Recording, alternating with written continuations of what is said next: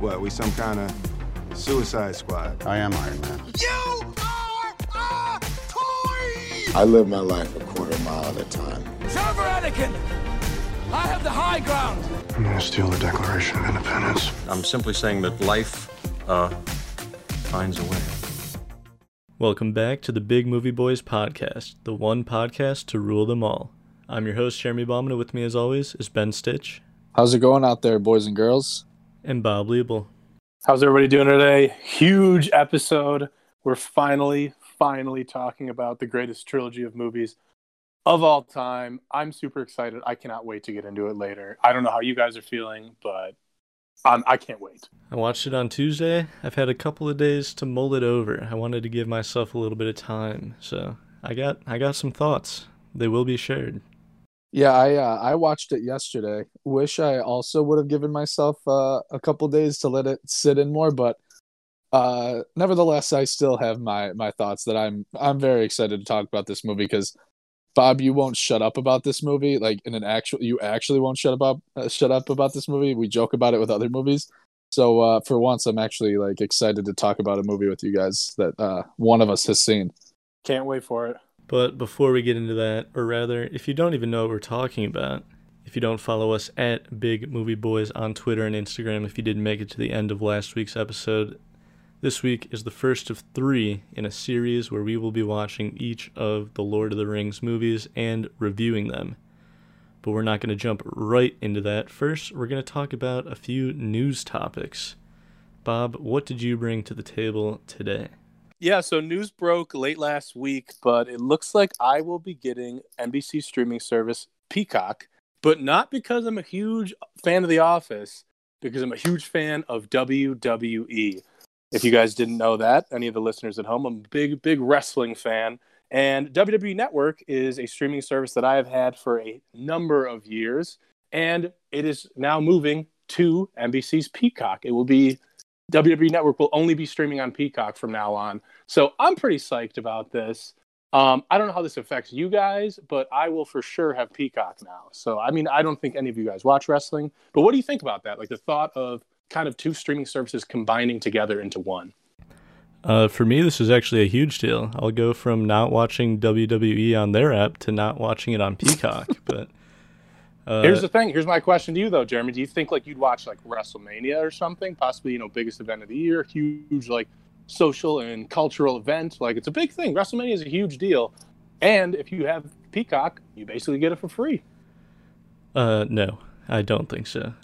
I don't think I'll be watching WWE unless I'm there watching it live and very drunk. I'm pretty sure that's my barrier to entry. Oh, Ben, what about you? I know you're most likely going to get Peacock at some point to watch The Office. Are you going to dabble on some Monday Night Raw, maybe? Yeah, I'm so officed out at this point, so I won't get it for a while. But like Jeremy, I don't think I've ever watched any WWE event, and yeah, it's not going to lead me to get Peacock. I know this is a huge thing. I know it's super popular, but it's not for me. I'm not 8-year-old, so it's just not big for me. Damn. But Bob, my question to you is this like a raise in price? Like how much did the WWE network cost, and is Peacock more expensive than that? No, so this is what I'm super psyched about. So WWE Network was $9.99 a month, right? Pretty normal price for a streaming service. I used it, so I was fine with it. Now Peacock, it's basically being added to it. So you have Peacock with ads for $4.99 a month, and then you have Peacock not Peacock Premium, but Peacock without ads for $9.99 a month.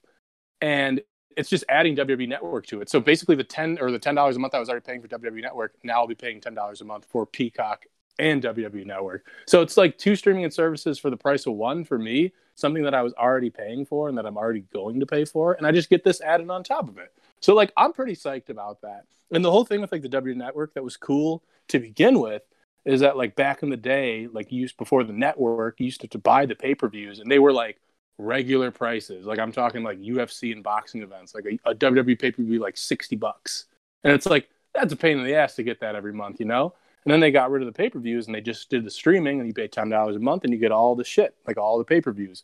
Now you get all the pay-per-views and I can maybe watch The Office for the first time. So I'm psyched. 2 things combining into one, basically, that I was already going to pay for. And it makes me wonder if this is going to happen. Like, obviously, like, you guys, like, WWE Network isn't a huge streaming service. There's like around 1 million subscribers or so. That's chump change compared to Netflix. But I wonder if, like, a smaller streaming service in the future will consolidate and, join a bigger streaming service. Like, I wonder if this is the start of something. And I think that could be interesting. Jeremy, do you want to break it to him or should I? Go for it, Ben. Bob, I don't know if you know this, but Disney Plus, Hulu, and ESPN Plus are they're the first ones to bundle. Yeah, but they're not a bundle. I mean, 2-in-1. This is a 2-in-1. If I had to pay, like, say I had to pay like $15 to get WWE Network, so you're saying like just Peacock. Yeah, just the two combined into one. Jeremy, is that different than what I'm thinking of? Yeah, because that bundle is still 3 separate services. Gotcha. This is one service is leaving and it's being absorbed by another one, so kind of different. Okay, Bob, I'll give you credit then. I'm hoping that happens. That's what I'm hoping for in the future. But look forward to my review of WrestleMania when it comes out. We're gonna do a whole episode for it. I'm gonna make you guys watch it. It's definitely, I'll admit, a huge benefit for people like you, Bob, who were already paying $10 a month only for WWE Network, to potentially get that plus everything on Peacock for half the price. I mean, That's a huge added value, and I think I want to try to start selling stuff to people who think $10 a month for WWE Network is of good value. Oh, Bob, I can't believe you were spending $120 a year for WWE, but I guess... Guys, you have every single episode of Monday Night Raw and SmackDown that's ever been filmed. That's like fucking 50,000 episodes. That sounds like an inflated number, but... Well, do the math. It's 30 years old. Every one episode a week. It never stops. It's never been off the air. Sounds like less than 50,000 if I did that math real quick in my head, but... I don't know. All right. Peacock is a pretty cool service. I've been keeping my eye on it. They still got a free tier. They got some decent movies that you can just watch for free on there, so... I don't know. I think Peacock will be one to look out for. But, Ben, there's a movie I know you want to talk about that is not on Peacock. No, yeah. This kind of, I guess my news topic for the week is the fact that Malcolm and Marie is coming to Netflix this weekend. Or did it drop already? Today. I guess I should be the one to as know of this recording. Stuff. So this movie reminded me of Jeremy's, a throwback to our first episode when we did our quarantine movies that we planned out. Jeremy, this sounded a lot like yours. I don't think this is a quarantine-based movie, but I know it was shot all during quarantine. It's just 2 people with John David Washington and Zendaya, and it looks cool just because of them. I'm not sure if it's going to be a great movie, but it just made me think back to our first episode, and I got a little nostalgic about it.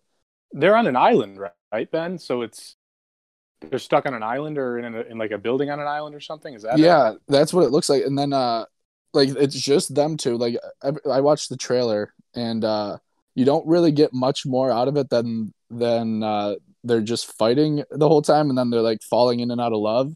And I just want to see these 2 people act because they're 2 great actors, and I just want to watch them for however long this movie is, 2 hours, an hour and a half, whatever it ends up being. I couldn't agree more about seeing the 2 act, but I don't know if I want to see them in a love movie because I still look at Zendaya like, I mean, the last movie I saw her in was Spider-Man, where she was playing a high schooler, and John David Washington strikes me as like a 40-year-old. Hey, I did the math for you. Is it creepy? They are 12 years apart. Oh, that's creepy. It might be creepy. I don't know. I think the borderline. I think he's 36, she's 24.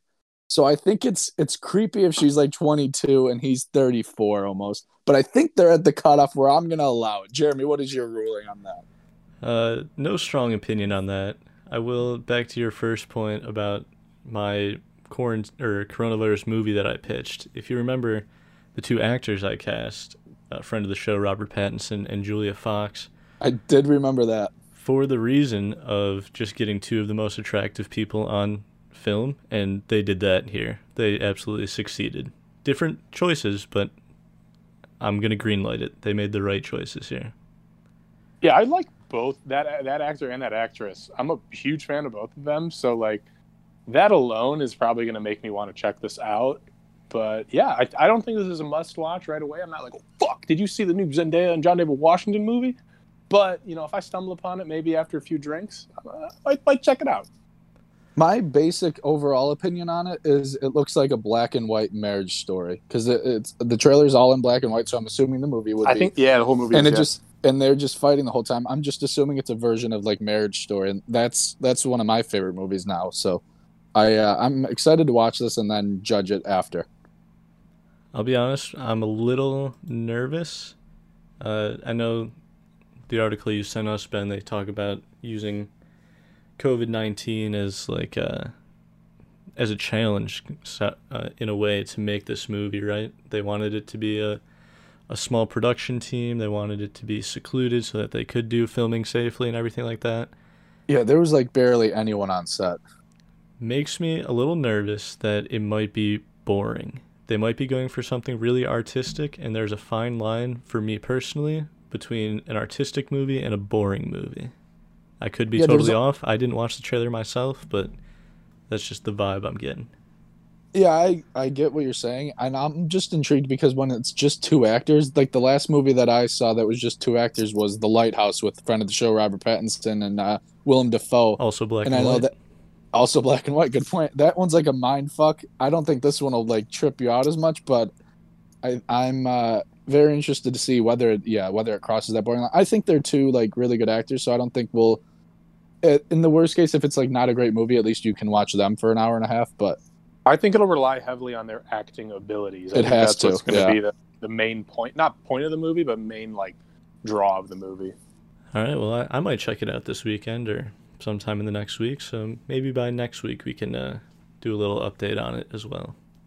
But the final news topic for this week, the one I'm bringing to the tables, the Golden Globes announced their nominees, everyone's third favorite award show after the Oscars and number one, the Bimbos. That's just poll data I read, no bias here.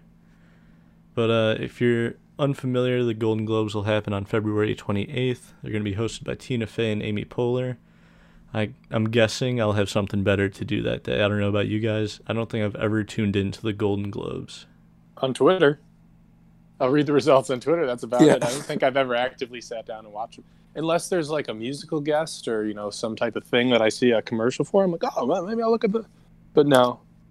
It's a good precursor for the Oscars, though, right? Like, it's a good thing to look at. Usually people do good at, like, the Golden Globes and the... What's the British one? The BAFTAs? Yeah, it usually kind of sets the tone for the upcoming award season. That's the only thing I really care about it when it comes to that is, like, if it's like I remember for Joker last year, I was like, because I really wanted, because Joaquin Phoenix is one of my favorite actors, and I was like, I really hope he wins the Oscar. He wanted the Golden Globes, and I was like, oh yeah, we're there, baby, we're gonna get it. Some of the headlines you may have seen surrounding these nominees being announced: the best directors of the five, three of them were women. Those being Emerald Fennell for Promising Young Woman, Regina King for One Night in Miami, and Chloe Zhao for Nomadland. David Fincher for Mank, and Aaron Sorkin for The Trial of the Chicago 7, rounding out that list. I've only seen the last two I just mentioned there, the two by men, so maybe I'm part of the problem. Promising Young Woman, on my radar. It's out for $20 now.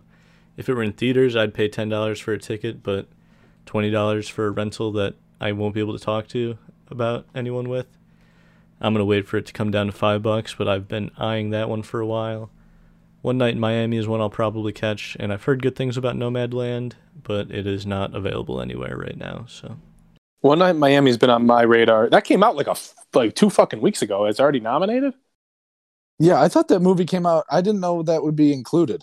Yeah, I was looking it up actually to see what the qualification period was for the Golden Globes. It is just the calendar year of 2020, but they also had The Little Things. Jared Leto was nominated for supporting actor, so I guess they submitted the movies before they were actually released. Interesting. Is the only thing I can think of, but Nomadland is like the only one I haven't heard of out of those ones. I've heard it's really good. It's not even, I don't think it's in theaters in the US until maybe this weekend or next weekend. And I don't know what the streaming deal will be with that one.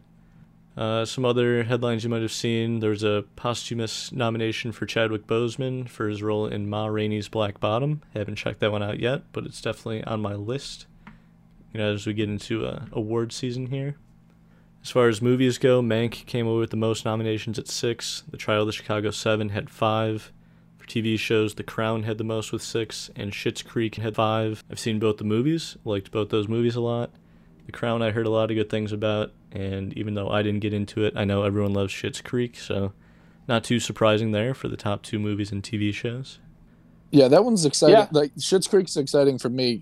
Dan Levy hosting SNL this weekend too, so that's exciting. But yeah, Schitt's Creek is obviously going to be like headlining. Mank is definitely the movie of the year that no one's seen. I know you've seen it, Jeremy, but Mank is definitely that movie that no one's seen that's going to like win a bunch of awards and then people are going to be like, "What the fuck? Why did this win everything?"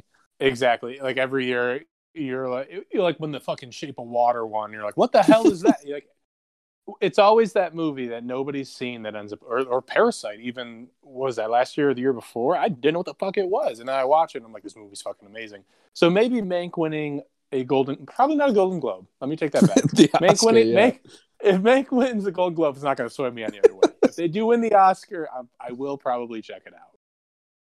Yeah, I mean, it's good just because you guys don't want to watch it, but... I don't watch it unless it has awards to back it up, Jeremy. That's just how it is. And then I'll just go through the only categories we really care about. Best Picture, Comedy or Musical, because of course those are interchangeable, basically the same genre. You got Borat, Subsequent Movie Film, Hamilton, Music, Palm Springs, and The Prom. Ooh. What the I'm fuck? sorry, but Hamilton should not be allowed. I know it's technically a movie now, but it's just like the recording of them on stage. It does That seem shouldn't be like a a movie. cheap entry. I agree. Yeah, Palm Springs should win that one. Great movie. Really? I want Borat. I'd give it to Borat over Palm Springs. Those are the only 2 I've seen. And then Best Picture, Drama, you got The Father, Mank, Nomadland, Promising Young Woman, and The Trial of the Chicago 7. All movies I have not seen, so that's great. I know Golden Globes, they don't do as many as the Oscars, but I'm just bummed Devil All the Time did not make this list. Obviously won the Bimbo, so they're happier with that. But this is a bummer. That better get nominated for a fucking Oscar, right? Devil All the Time, nowhere on the Golden Globes ticket. Not a single nominee for anything. I don't like that. I'm just going to assume that they didn't even try to enter these awards. They obviously they pulled heavy for the Bimbo, but they must not have even cared about this one. Yeah. Bigger fish to fry. They got the Bimbo already, and now they're going for the slightly smaller fish in the Oscar. All right, well, that's what we got. Those are, like I said, on February 28th. I'm sure we'll talk about the winners whenever we record after that. So something to look forward to, but something we've been looking forward to for a little while now. I'm sure everyone listening has been dying for us to get to it. And that is our review of Lord of the Rings, The Fellowship of the Ring. Before we dive into our first of 3 Lord of the Rings movies, just kind of curious, mostly for you, Ben, but Bob, I'll let you answer as well. What is your history when it comes to Lord of the Rings? Obviously, Ben, you and I are watching these movies for the first time, but I imagine you had some sort of prerequisite knowledge going in. Yeah, my history of it is just more so like people mentioning things and then like being outside of like not even inside jokes, just like lines from like the movie, even like parts of The Office where they mess with Dwight like about Mordor and like hobbits. Like I know all these terms, but I've never seen the movie. I know Bob loves it, and honestly, before we did this podcast, like I would have never known Bob loved this trilogy. So at least I've gotten that out of doing this podcast. But other than that, I didn't come in with like a ton of background information on this movie. What about you, Jeremy? That's interesting. I feel like it's just so ingrained in pop culture that I felt like I knew a lot about this trilogy having never seen it. And I really don't think I've ever seen like 60 seconds of any of these movies, even accidentally. For me, I think I just more so knew the main characters' names. And that's probably only Frodo, Sam, Gandalf, maybe Bilbo Baggins. I don't know if I heard of all these people, but those are the 4 that I've probably heard of. Yeah, like I knew all of these names are familiar to me. I didn't know who they were associated with or what names were places and what names are characters, but I've definitely heard of all this stuff. There's obviously a ton of memes that have come out of Lord of the Rings. a lot of iconic lines that when they finally happened in the movie. I think, Ben, you made this reference last week, but I was like Leo in the meme where I'm pointing at the TV, like, oh yeah, I know that. I've heard of that before. So, and then the only other history I have with this trilogy is I watched a web series documentary where two guys hiked from the filming location of The Shire to the filming location of Mount Doom in New Zealand to basically real life walk the path. I assume those aren't close, even in like real life. No, it was a several day journey, so it was kind of a cool little documentary. So I might go back and rewatch it after watching these movies. But Bob, go ahead, let us know. So I'll try to keep it short because I could talk for days and days about this movie. But I have a pretty long history with it. I actually watched them as a kid, and I actually saw the Return of the King in theaters. I was around 8 years old because I think it came out in 2003. I was somewhere in the realm of 8 years old, and when I looked that up to see what year it came out, I couldn't believe it. I was like, holy fuck, I was 8 years old? Am I making this up in my head? No, I'm not, because I have a severely traumatic event that happened to me when I saw Return of the King in theaters. And when we get to Return of the King, I will tell you all about it. But yeah, scarred my childhood. I'll never forget it. We'll get to that point. I mean, that's 2 movies away. Wow, what a tease! Yeah. A 2-week tease. No, I you know how I always exaggerate how often I've seen certain movies. I actually don't know how many times I've seen these. I mean, they're so long. I've definitely seen The Fellowship of the Ring the most amount of times because there's been a handful of times in my life where I'm like, I'm going to watch all the Lord of the Rings. I put The Fellowship on, I watch it, and then I'm like, okay, fuck, like I don't have time to watch the other ones. So I've seen The Fellowship the most. I watched these as a young kid. You know, they were some of my favorite movies when I was younger.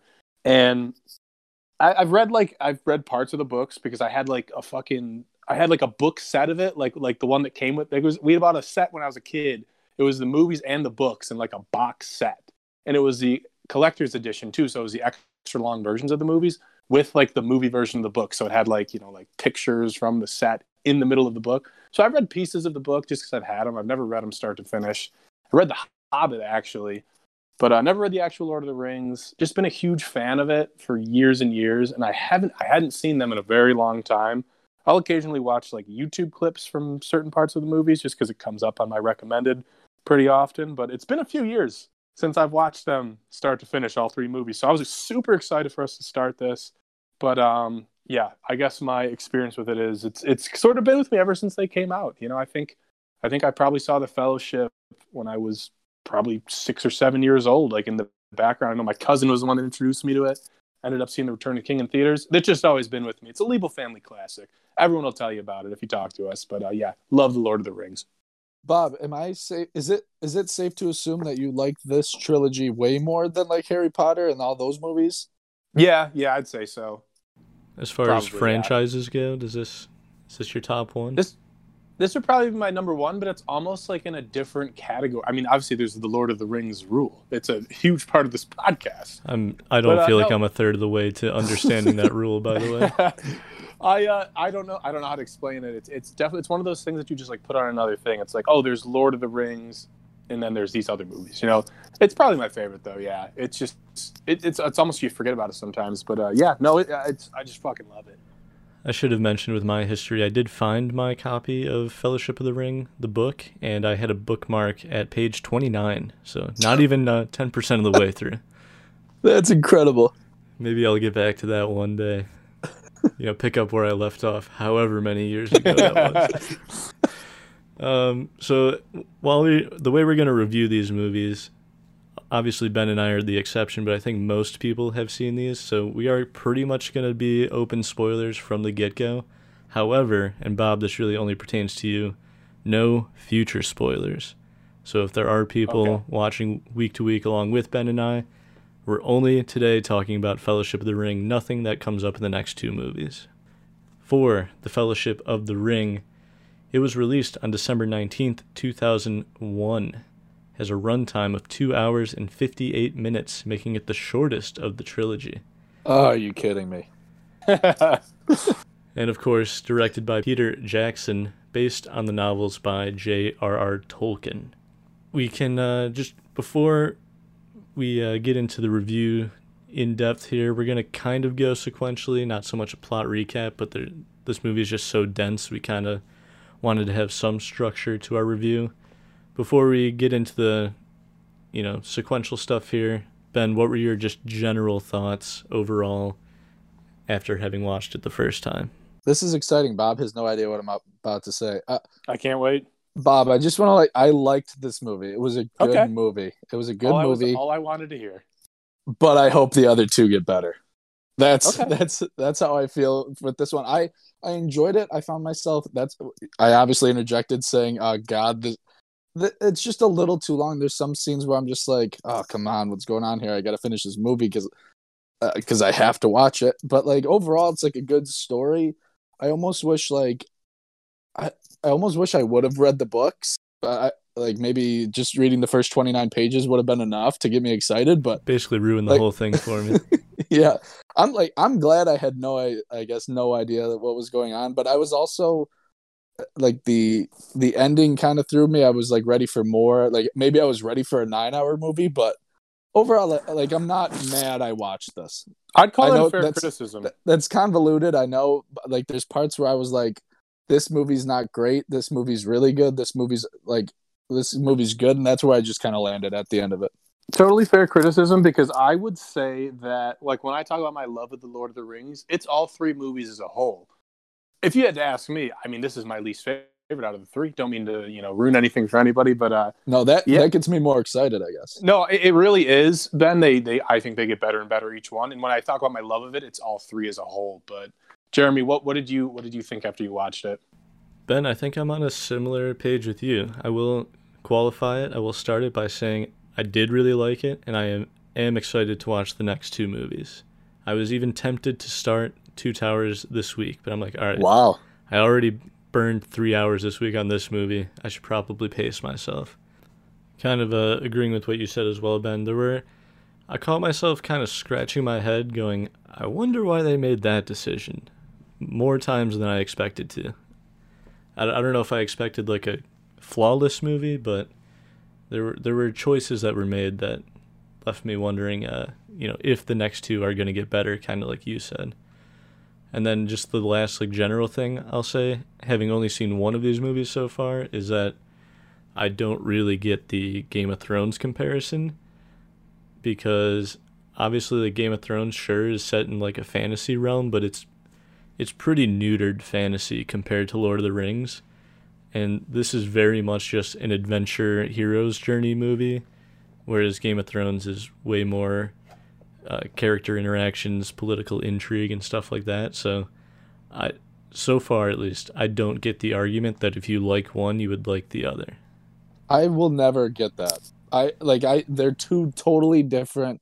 Yeah, I haven't seen all of the Lord of the Rings, but after just watching it, it's just more like a thriller, come along on this journey, whereas Game of Thrones is just all political, all just the characters themselves. It's not you don't really know what the final endpoint's supposed to be, really, whereas what's kind of coming in these movies, I feel like. So yeah, I'll never get that. And this is almost this isn't a PG movie, but it's PG in the sense that cousins aren't fucking each other, brothers and sisters aren't having sex. There's not murders left and right. It's a more PG version of Game of Thrones to me. Yeah. I wish I've seen Game of Thrones and I could give a comparison, but I haven't seen it. Here's the one comparison, Bob. Ned Stark is in this movie. That is a good point. Is that Sean Bean? Yes, it is. For me, though, when it comes to this viewing experience, I was actually a little let down, because I said a few moments ago that I hadn't seen this trilogy start to finish in a very long time, a handful of years. I was expecting to watch Fellowship and be like, oh, maybe I forgot some parts. Maybe it's gonna get me going like it used to. Because like I said, I've seen this one the most. Definitely, without a doubt. I've probably seen this, I've seen Fellowship probably more than I've seen the other two combined. And there was I found myself saying the lines out loud, and then I knew the next scene that was coming. And I was like, holy fuck. I actually do know these movies really well. I haven't seen them in years, but I knew every fucking line. I knew every scene that was coming next. I was like, God damn it. It wasn't as entertaining as I thought it would be. When you go back to a movie you used to love that you haven't seen in years, and then you're like, oh shit, this is awesome. I remember why I love this movie. I didn't get that feeling. I felt like I had just watched it or something. It was weird. It was kind of odd for me, actually. But I mean, I still fucking love it, so it's fine. So we'll go a little more sequential here. We'll try to keep it as on track as we can. Again, 3 hours. It feels like they packed 9 hours worth of material into this movie. I did mean to say earlier that we were watching the theatrical cuts. I assume you guys streamed on HBO Max, but we were watching the theatrical cuts, not the extended edition. So. Oh God, no! I would not be watching the extended ones. It's like 5 hours, dude. Holy shit! I'm not even kidding. It's crazy. Well, we can start with, this movie starts with a lot of exposition, and it also made me realize that the sound mixing in this movie is not great. I had to put captions on almost immediately because people are whispering. I had captions on for the entire movie. And I don't love to do that. It's normally like if it's like a British movie, like or with the British accents, but I had to throw it on immediately. I just watch it loud as fuck every time I watch it. I'm not even kidding. I can had see my that, though. TV volume twice as loud as I've ever had it, and I still couldn't hear what people were saying. You just got to turn it up even louder, dude. I just always watch this movie super loud, so that's never been a problem for me, and I'm just a loud watcher. I always have it up pretty high. But yeah, the opening scene is something that I mentioned earlier that I watch YouTube clips all the time. This is one that I go back to. I just fucking love it. I don't know. It's just fucking awesome. It's just a huge dump of exposition, kind of explaining what the ring is. I'm just and why. Yeah. I'm just confused on why any of the other fucking rings matter then, if only this ring means anything. I had a feeling that you were going to say that, Ben. And to be honest with you, when it comes to like the rings that were given to like the race of men and some of the elven rings, you kind of learn about those later in some of the other movies, but they really aren't. I don't think any of the rings are powered in that sense, like the way that this ring is powered. It's just sort of like, I don't know, just sort of how things went. These rings are just like sort of like going across all the races and like the people that rule Middle Earth, but then Sauron makes this super powerful one that like actually, I guess, does something. Does the One Ring to rule them all, isn't that not literally what it does? Didn't he give these rings away, promising power, and then in reality he was just able to control them with the One Ring? That was my understanding of it. I mean, I actually don't fucking know. I mean, I don't think there's never a control aspect like that because he just sort of rises to power because he has the fucking strength and numbers and just power from that fucking ring.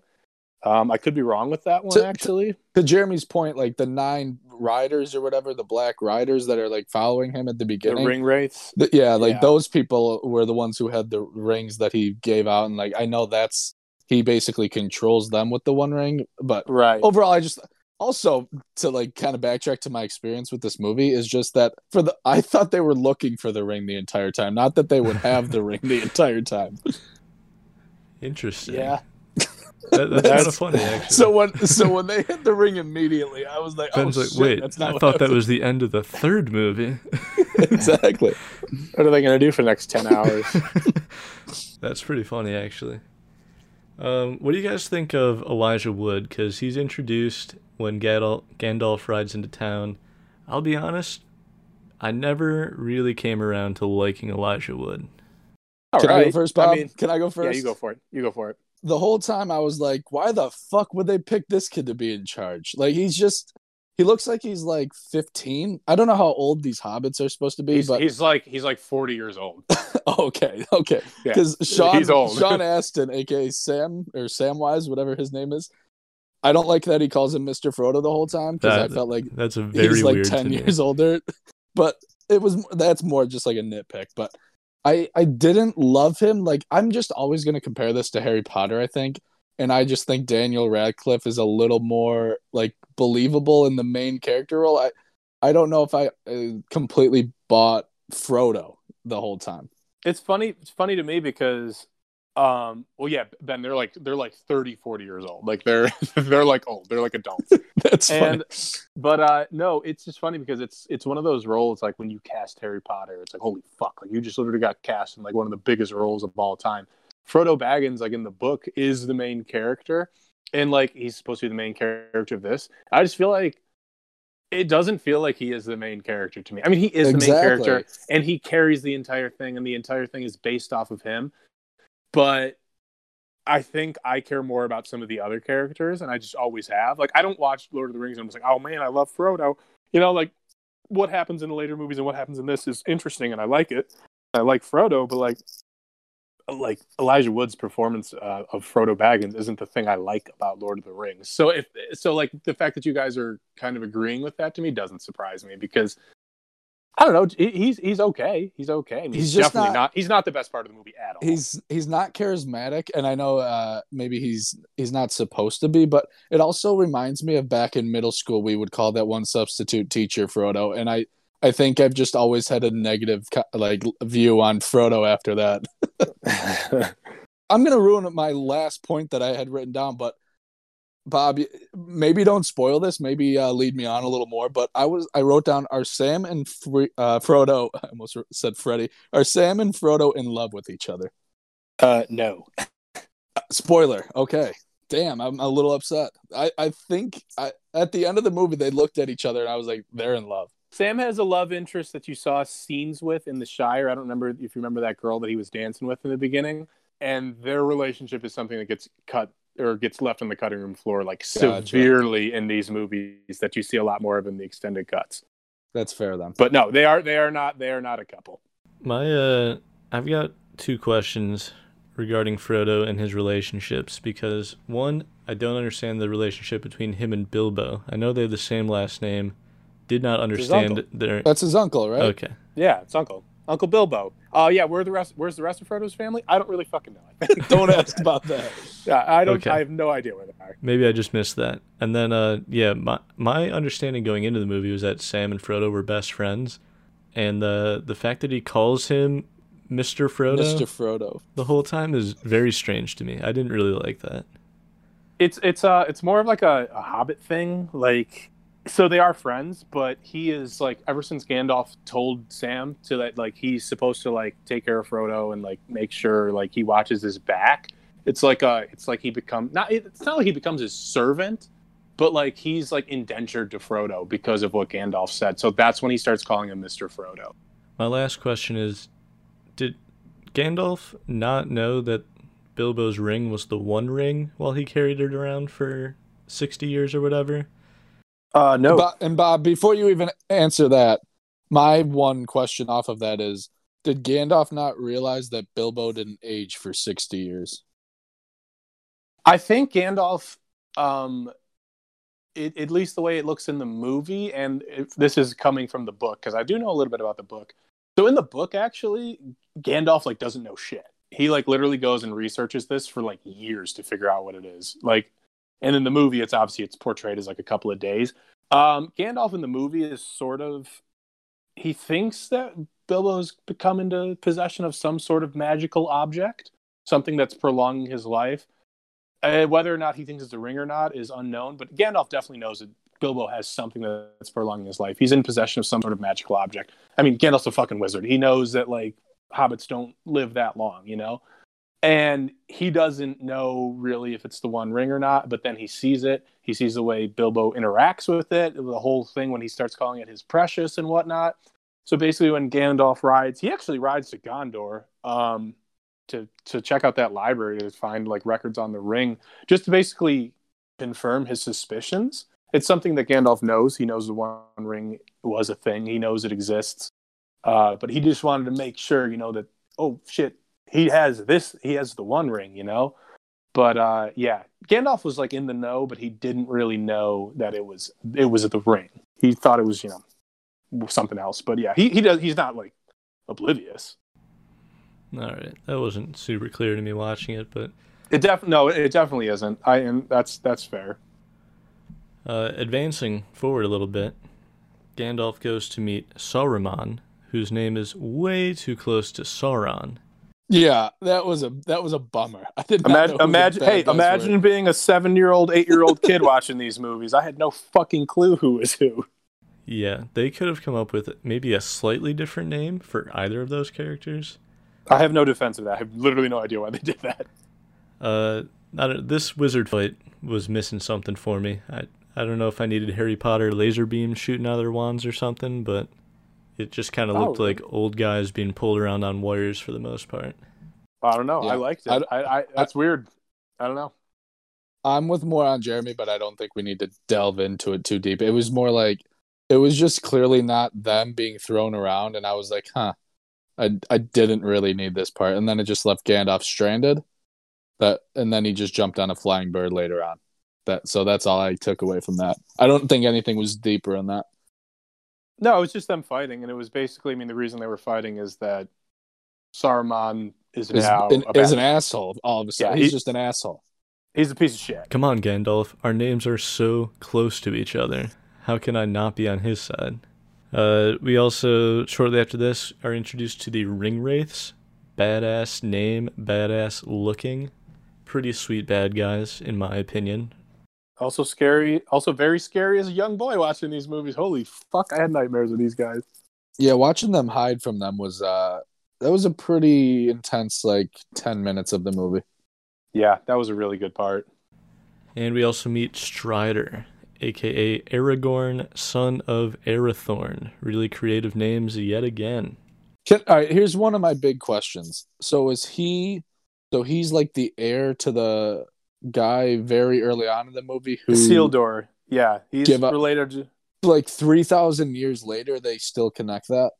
Yes, he is. That's a bummer to me because we can't track our families like 100 years in the past, let alone 3,000 years. Yeah, he's Isildur's heir. He is the rightful. I mean, you see him and Boromir talk about it later. He is the rightful heir to the throne. He's sort of been like exiled and cast away and like forgotten about. But, people that know, like the lineage and the power behind like his family know that like, oh shit, like, yeah, he goes by Strider. Like he almost tries to hide who he is because he doesn't want to be that. Like he wants to just be himself. He wants to be fucking Strider. He wants to be a ranger. He wants to, be a badass in the fucking woods, which is what he is. And he sort of shuns that part away. But yeah, this isn't a spoiler. I mean, he is the rightful king. He's the rightful king of this entire Gondor, right? Of Gondor, which is Gondor is basically like the capital and the biggest city in all of Middle Earth. I don't know about you, Jeremy, watching this for the first time, but he was the one that stuck out to me as like the coolest one, like compared to like Orlando Bloom as Legolas and then Boromir, and then that I kind of compare those three. He was the one who was the coolest one to me. I was like, why don't they give this motherfucker the ring to figure shit out? He's been my favorite character from the beginning. Yeah, he's pretty badass. I think Legolas has the coolest name, but I mean, jumping ahead to just my favorite part of this movie is Strider and Sean Bean, their relationship and everything how they interact with each other. That is overall my favorite part of this movie. So, and this is a little more. I don't know if you guys. I mean, because you guys obviously couldn't hear them talking. It gets pretty quiet in this movie. Sean Bean's dad is the steward of Gondor right now. Gondor doesn't have a king because, like the line is in peril and they can't figure out the lineage or whatnot. They don't have a king right now, so they have a steward. And Sean Bean is like basically a prince. I don't know if you guys gathered that. I picked up on it. He's basically a prince, but he's not technically supposed to be a prince because his dad is the steward. He's not the real king, but his dad's running Gondor. So like he's pretty privileged. I mean, obviously he's a warrior, he's a beast, but like he's privileged. He's royalty. But when he interacts with Aragorn, it's like, okay, well, like you could fucking put me on the street basically in a second if you decided to take up your lineage, So like that's one of my favorite parts about their relationship. And they obviously like know a lot about the culture and they have like a brotherly bond from that. And I mean, obviously Boromir ends up being kind of not a great guy, but then also sort of a great guy with a little bit of a redemption in the end. But yeah, Jeremy, you hit the nail on the head. Their interaction is one of the better parts of this movie. And once Strider joins the gang of 4 hobbits, Frodo gets stabbed by, I forget the name of the dagger, but some sort of special dagger that gives him gray-colored contacts. And thankfully, Liv Tyler is there to save the day. I forgot that she's in these movies until she showed up. I wish I could remember the name of the fucking sword, but he got stabbed by the sword from the ring wraith, so that basically fucks you up bad. I don't know how that doesn't kill you though. It just didn't go all. He just got stabbed, and it's like a I mean, it was like a poison. Once you get stabbed with it, it starts to spread through your body. Bob, next time I see you, I'm going to stab you exactly where he was stabbed, and we'll see how long you live. It was basically a vital organ, yeah, but I guess it didn't go all the way in. But yeah, so Liv Tyler, pretty good horseback rider, creates a tsunami wave of horses as well. That was pretty sweet. Just a cool. That was one of the visual cooler thing. magic moments. Yeah, definitely. The chase too, when they were chasing her on the horse, that was that's always nerve-wracking. I didn't think they were going to get away. They do get away. They get away to Rivendell, which is a pretty cool place in Middle Earth. That's probably where I'd stop first, personally. And I had, before you go on, Jared, I had like one just like an actual question for you guys. Out of like the 3 main lands, not counting like Mordor or like the Hell part, out of Shire, Elfland, and Elfland 2, that's what I wrote down. So Rivendell, and then wherever the sorceress Kate is. Blanchett. Galadriel's forest. Out of those 3, is Rivendell just far and away like the coolest fucking place where all of us would choose to live? yes. I might do the Shire, dude. Oh, okay, you're gonna live in like the ground. Okay, Have I fun, don't know. Bob. I like the Have fun. Shire. Rivendell's pretty cool though. It's pretty fucking nice. Like the Shire's chill because it looks cool. It looks like a fun place for a weekend with your friends. But other than that, I'm trying to live in Rivendell. Yeah, Rivendell's nice. And in Rivendell, they call that council meeting. We get a little more backstory as to what's going on here, and they form the Fellowship of the Ring. This is Did you by all take far... a drink there? Did you drink there? I didn't. Oh yeah, I did. I was taking a drink every time they showed a close-up of the ring in someone's hand, and I was already belligerent by this point. Oh shit! Yeah, I bet. But no, this scene is by far the most hype, coolest moment. It's like pretty much the halfway point, I think. Like, you could end a movie here because it's like 90 minutes in, and I'm like, hell yeah, let's go. I'm into this now.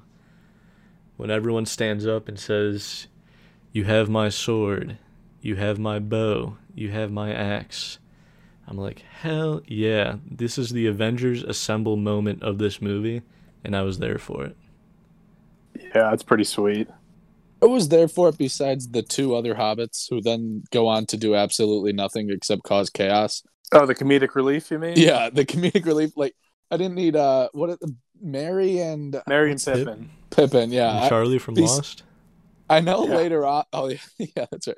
I know later on that they like cause a distraction so Frodo can get away. But other than that, all they do is cause people to like just almost kill them the entire time. You'll definitely come around on them by the end, but yeah, holy fuck. I forgot how annoying they were in the first movie. Yeah, because they just fuck everything up all the time. They're totally like comedic relief though. But yeah, they kind of have arcs that come back, and this isn't a spoiler, but like, holy shit, yeah, there's a lot of moments where you're just like, if those 2 guys weren't there, problem solved.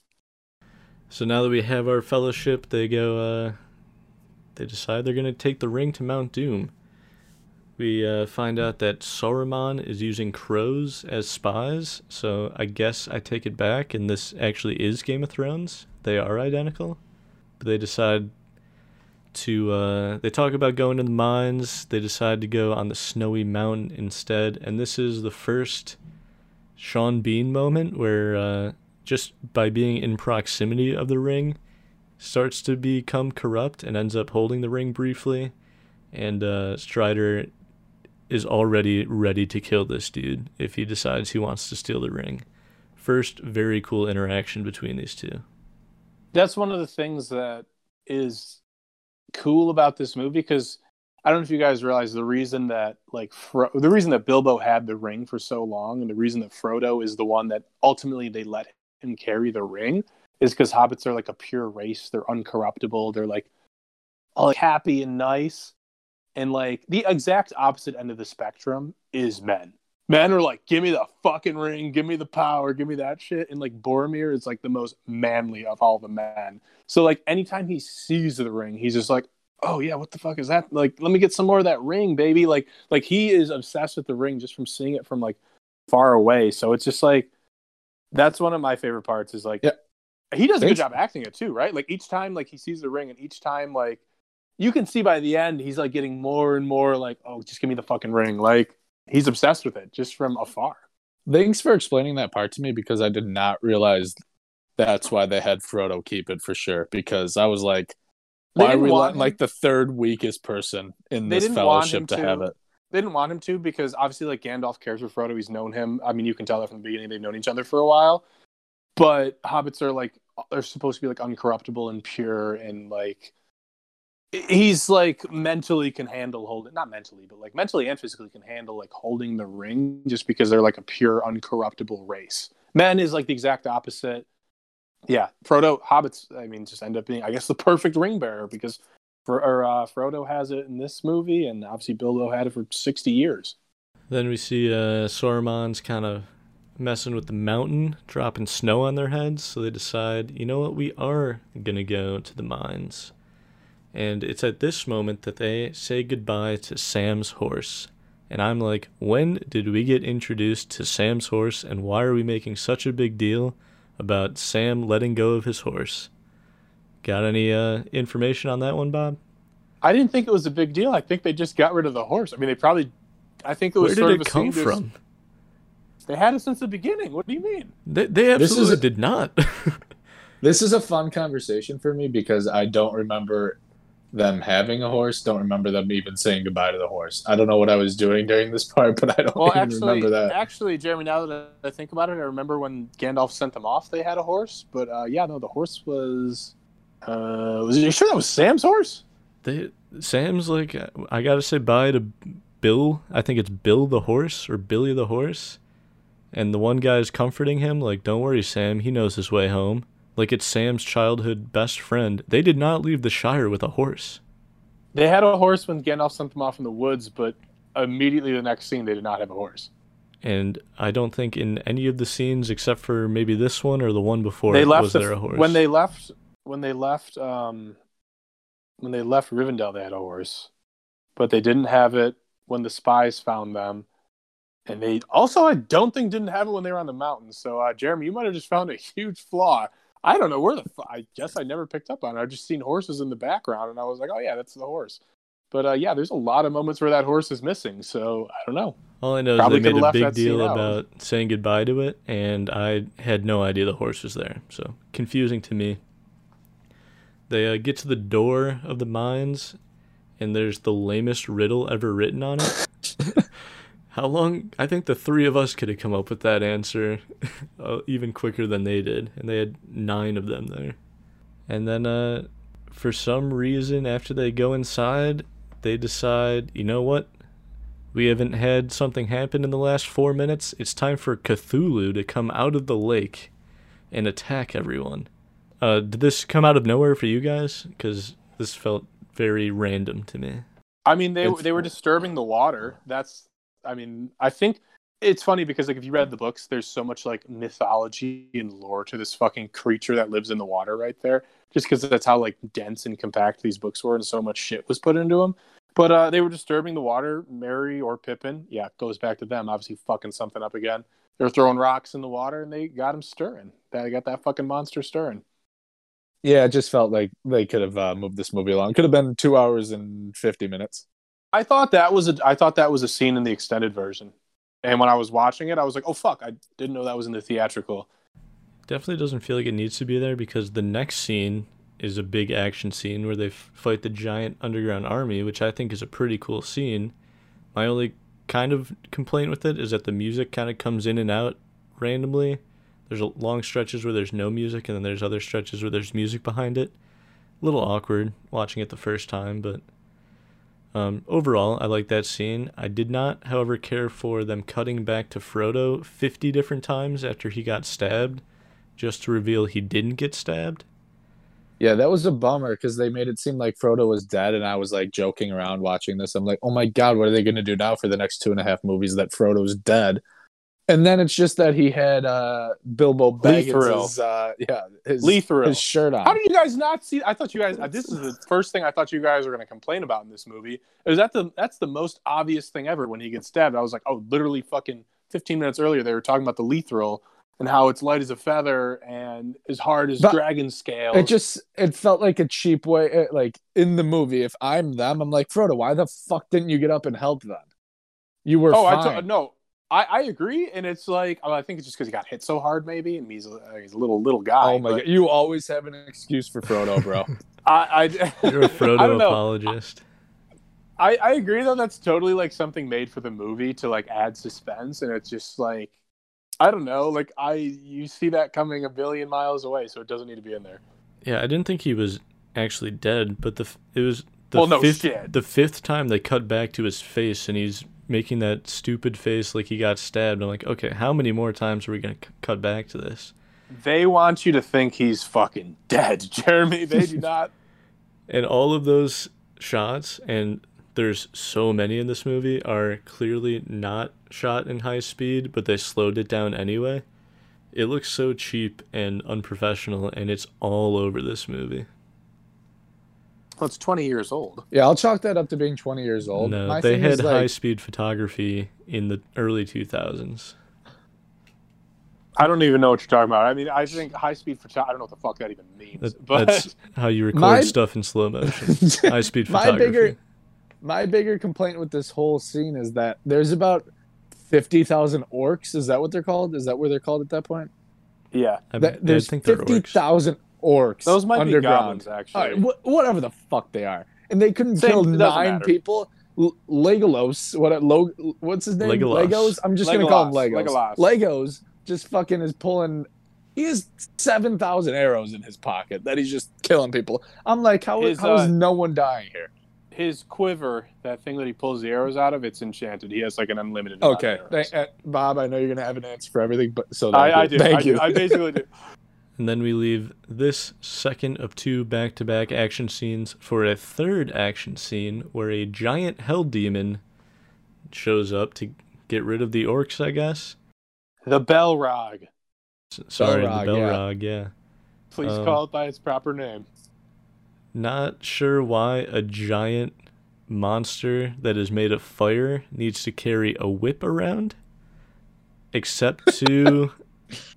whip around Gandalf's foot at the very last second. I don't know. Gandalf's whole death scene really did not impact me even a little bit. I don't know. The Balrog is cool. The thing that I like most about the Balrog is the Balrog is like this in the Tolkien lore is like this like mythical creature. Like it's been there since the beginning. Like it's like the beginning of time, and basically like it lived down super fucking deep, and basically like the reason the Balrog is out and able to like go around is because the dwarves are so greedy that they dug like so deep into the mines that they basically like released the Balrog, and like it still likes to be like hiding and away from people, and like obviously like you saw the orcs like freak out when they heard it coming because they're like, oh shit, like that thing's terrifying, but like it doesn't come out often, but basically just the big old ruckus brought him out, and he's just ready to fuck everything up. But so that was 20 years old. I thought the Balrog looked pretty good. I thought like for 20 years old, like that CGI looks pretty fucking cool, if I'm being honest. I think that held up. It didn't look too bad, and for being such a OP mythological beast, doesn't have a lot of screen time, did not require too much effort from Gandalf, it felt like, to get him out of there. But Ben, did you feel that this scene was impactful? I mean, when Gandalf is holding himself up as he's dangling, clearly pretty strong grip, can pull himself up pretty easily, and he's magic, but he decides to just comically let go. I was a little... when he just let go, I was like, what? I'm like... And they were holding, like... I forget who it was, if it was Ned Stark, who was holding back Frodo. But like whoever was holding, like they could have easily just helped him up. Yeah. And they were just like, no, we can't do it. And it was just like, what? Why can't we just go help him? We're literally trying to save like fucking Merry and Pippin any chance we get, but we can't save the one guy who helps us the fucking most. Maybe we should keep the wizard around. Yeah, that was pretty stupid to me. Yeah, I don't know. Like I said, just had no impact on me. So I actually was laughing at this part. I was like, what the fuck? Why would they not just get it? Yeah. It made no sense to me. Definitely.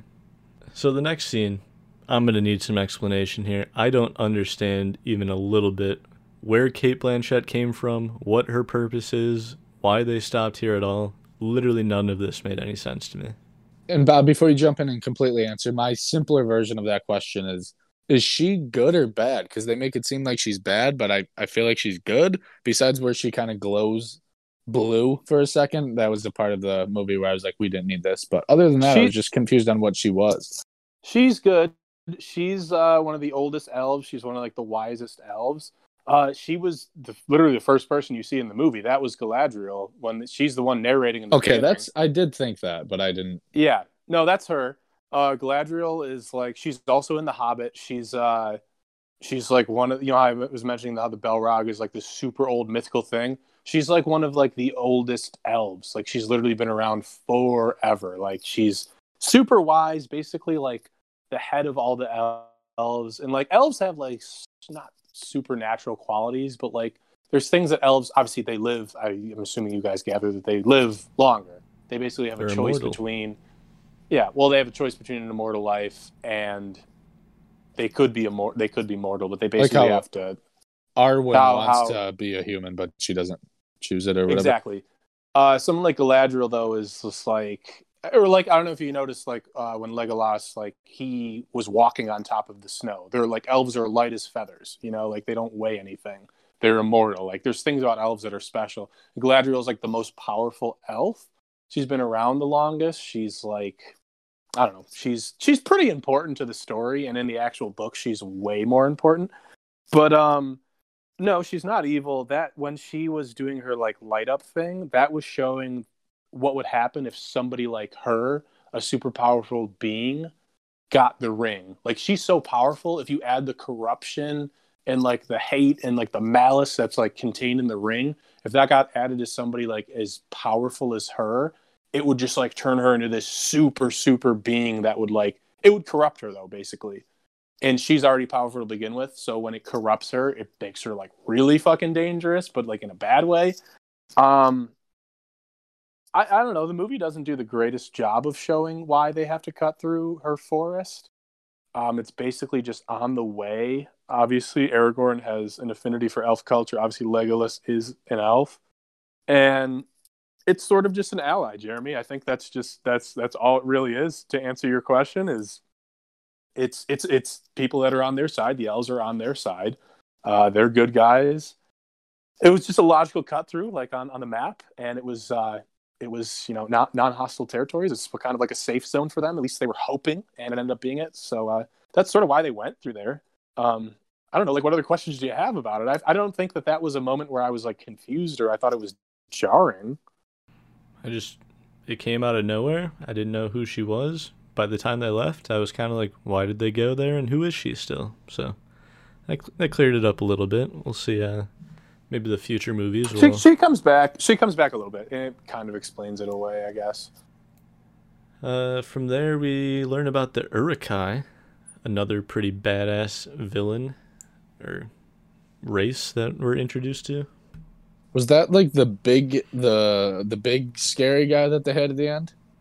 Yeah, that's what a cross between orc and something else.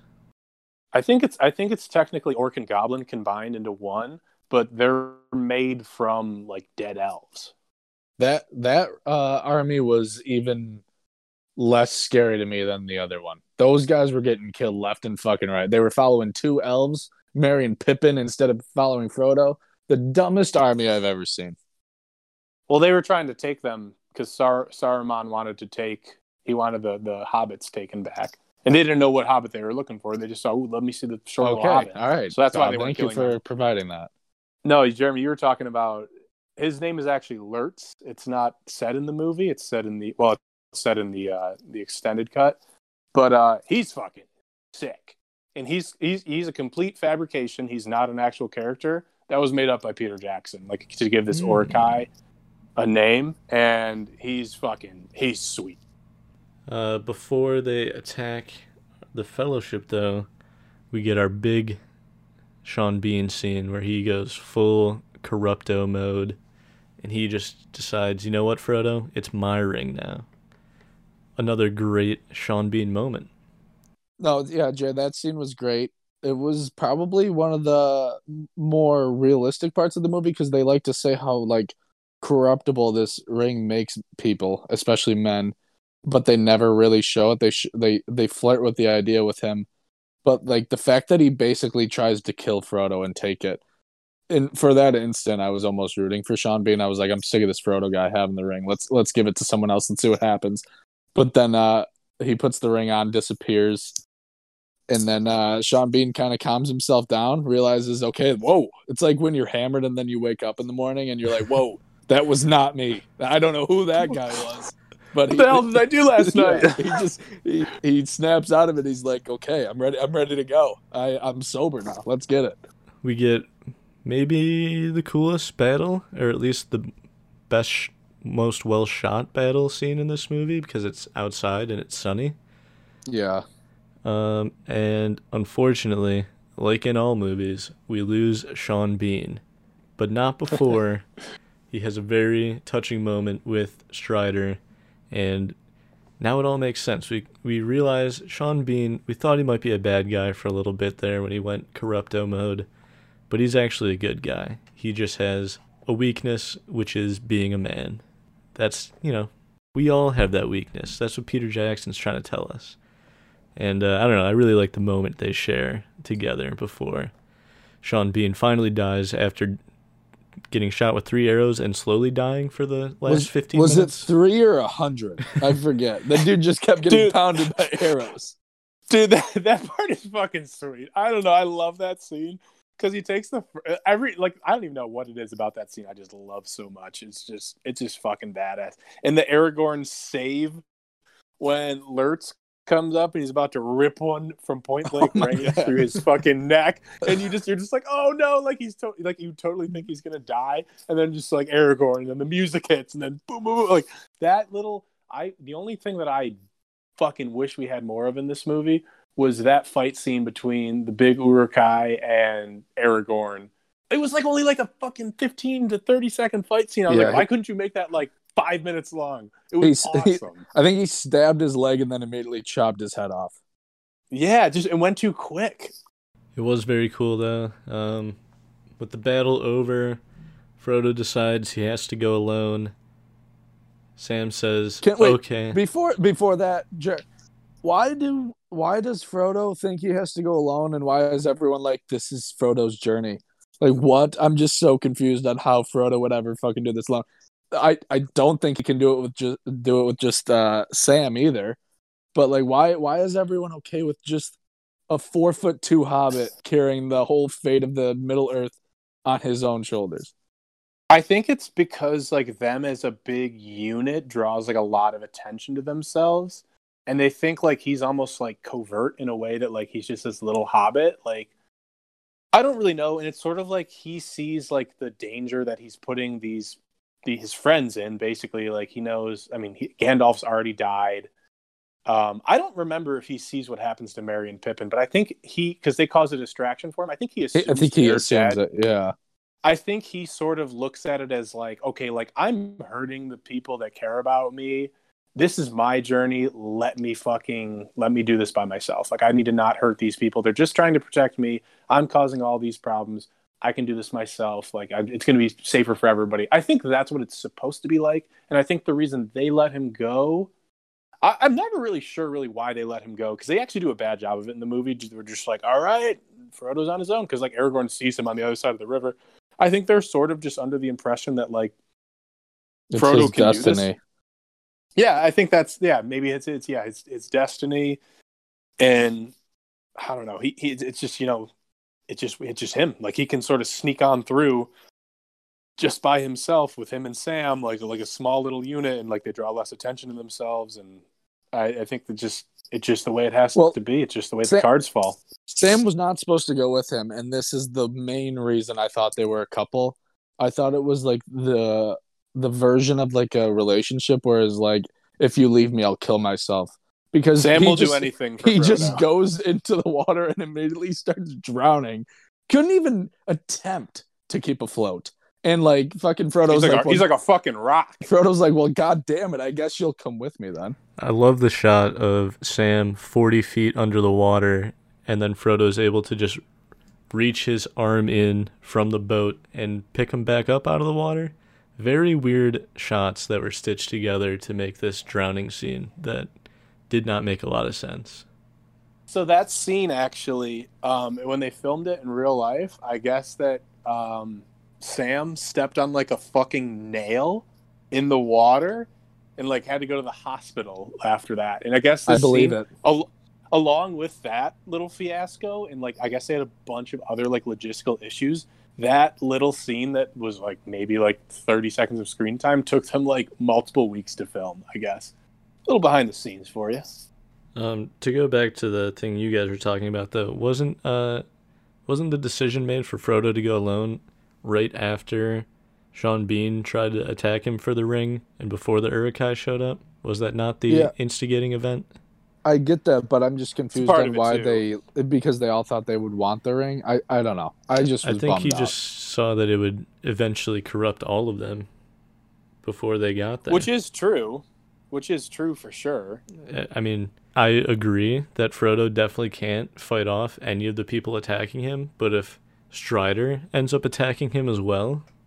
Yeah, but I would rather have Strider have the ring and be corrupted by evil than... I don't even know who the bad guy's name is anymore. Sauron? If he had it, it seems worse to me. But yeah, I don't know. They should have just had Gandalf carry the ring on that big bird and drop it into the fire. Movie over. Hour and a half movie. Yeah, maybe you should have been in the Fellowship, Ben. I think you got a lot of good ideas. Then we get Frodo and Sam. They're off on their adventure. Strider says, "Let's hunt some orc." And I was like, hell yeah. Let's start the next movie right now. But I didn't do that. We got to the end, boys. It was quite a review. Yeah. Was this podcast longer than the movie itself? I don't know. Not even half. Shit. Wow. That movie is long. That is a very long movie. Overall, I gave, my general thoughts at the beginning, but now that we're kind of at the end, I'll just say some of my other just kind of broader critiques. The score was good, but it felt a little inconsistent. I like the main theme a lot. But I don't know. I just feel like there were times where it felt like there should have been music where there wasn't. Just kind of stuff like that. Do you have an issue with that?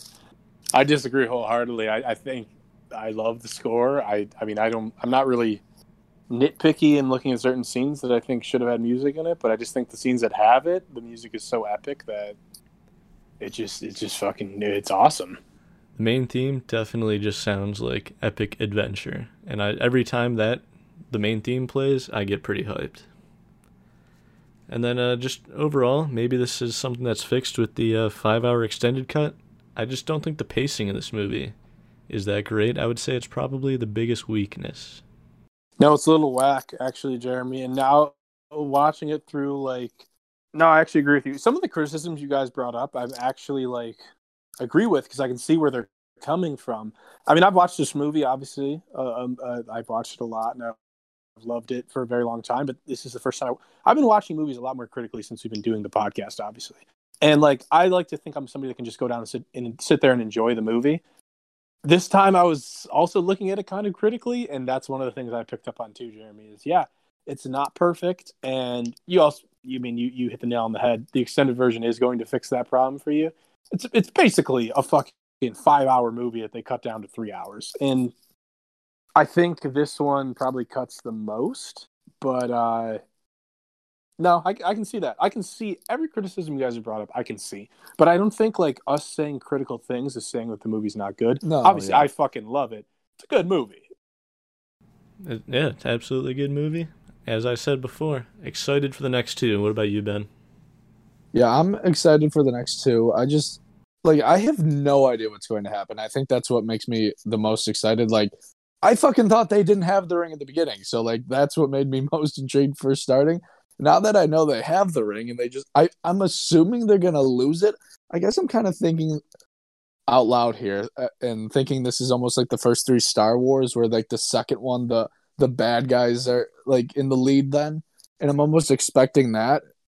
I have no idea, and that's why I'm excited to finish these two movies and also, like, kind of shit on them too, even if they are really good, just to bring Bob down a notch. Well, I mean, if you're looking at, storytelling, then at the end of the second act, or in this case, the second movie of a trilogy, the heroes should be at their lowest point. So, yeah, I'm assuming so. Yeah, I'm also, having not seen it, that's what I'm expecting going into it, but we will know for sure next week. So yeah, speaking of next week, we will be carrying on with Lord of the Rings, moving on to The Two Towers. Bold name for a movie that came out in 2002. Yeah, that's a little risky. It's not horrible timing. Was the book called The Twin Towers and they just couldn't run with it? It was called 9/11.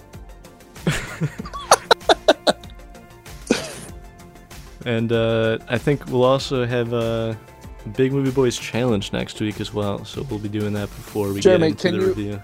Can you spoil it? Is it going to be a dual edition or is it all three of us? It will be a dual edition. As always, thank you for listening, and remember, one does not simply walk into Mordor. We'll see you next week.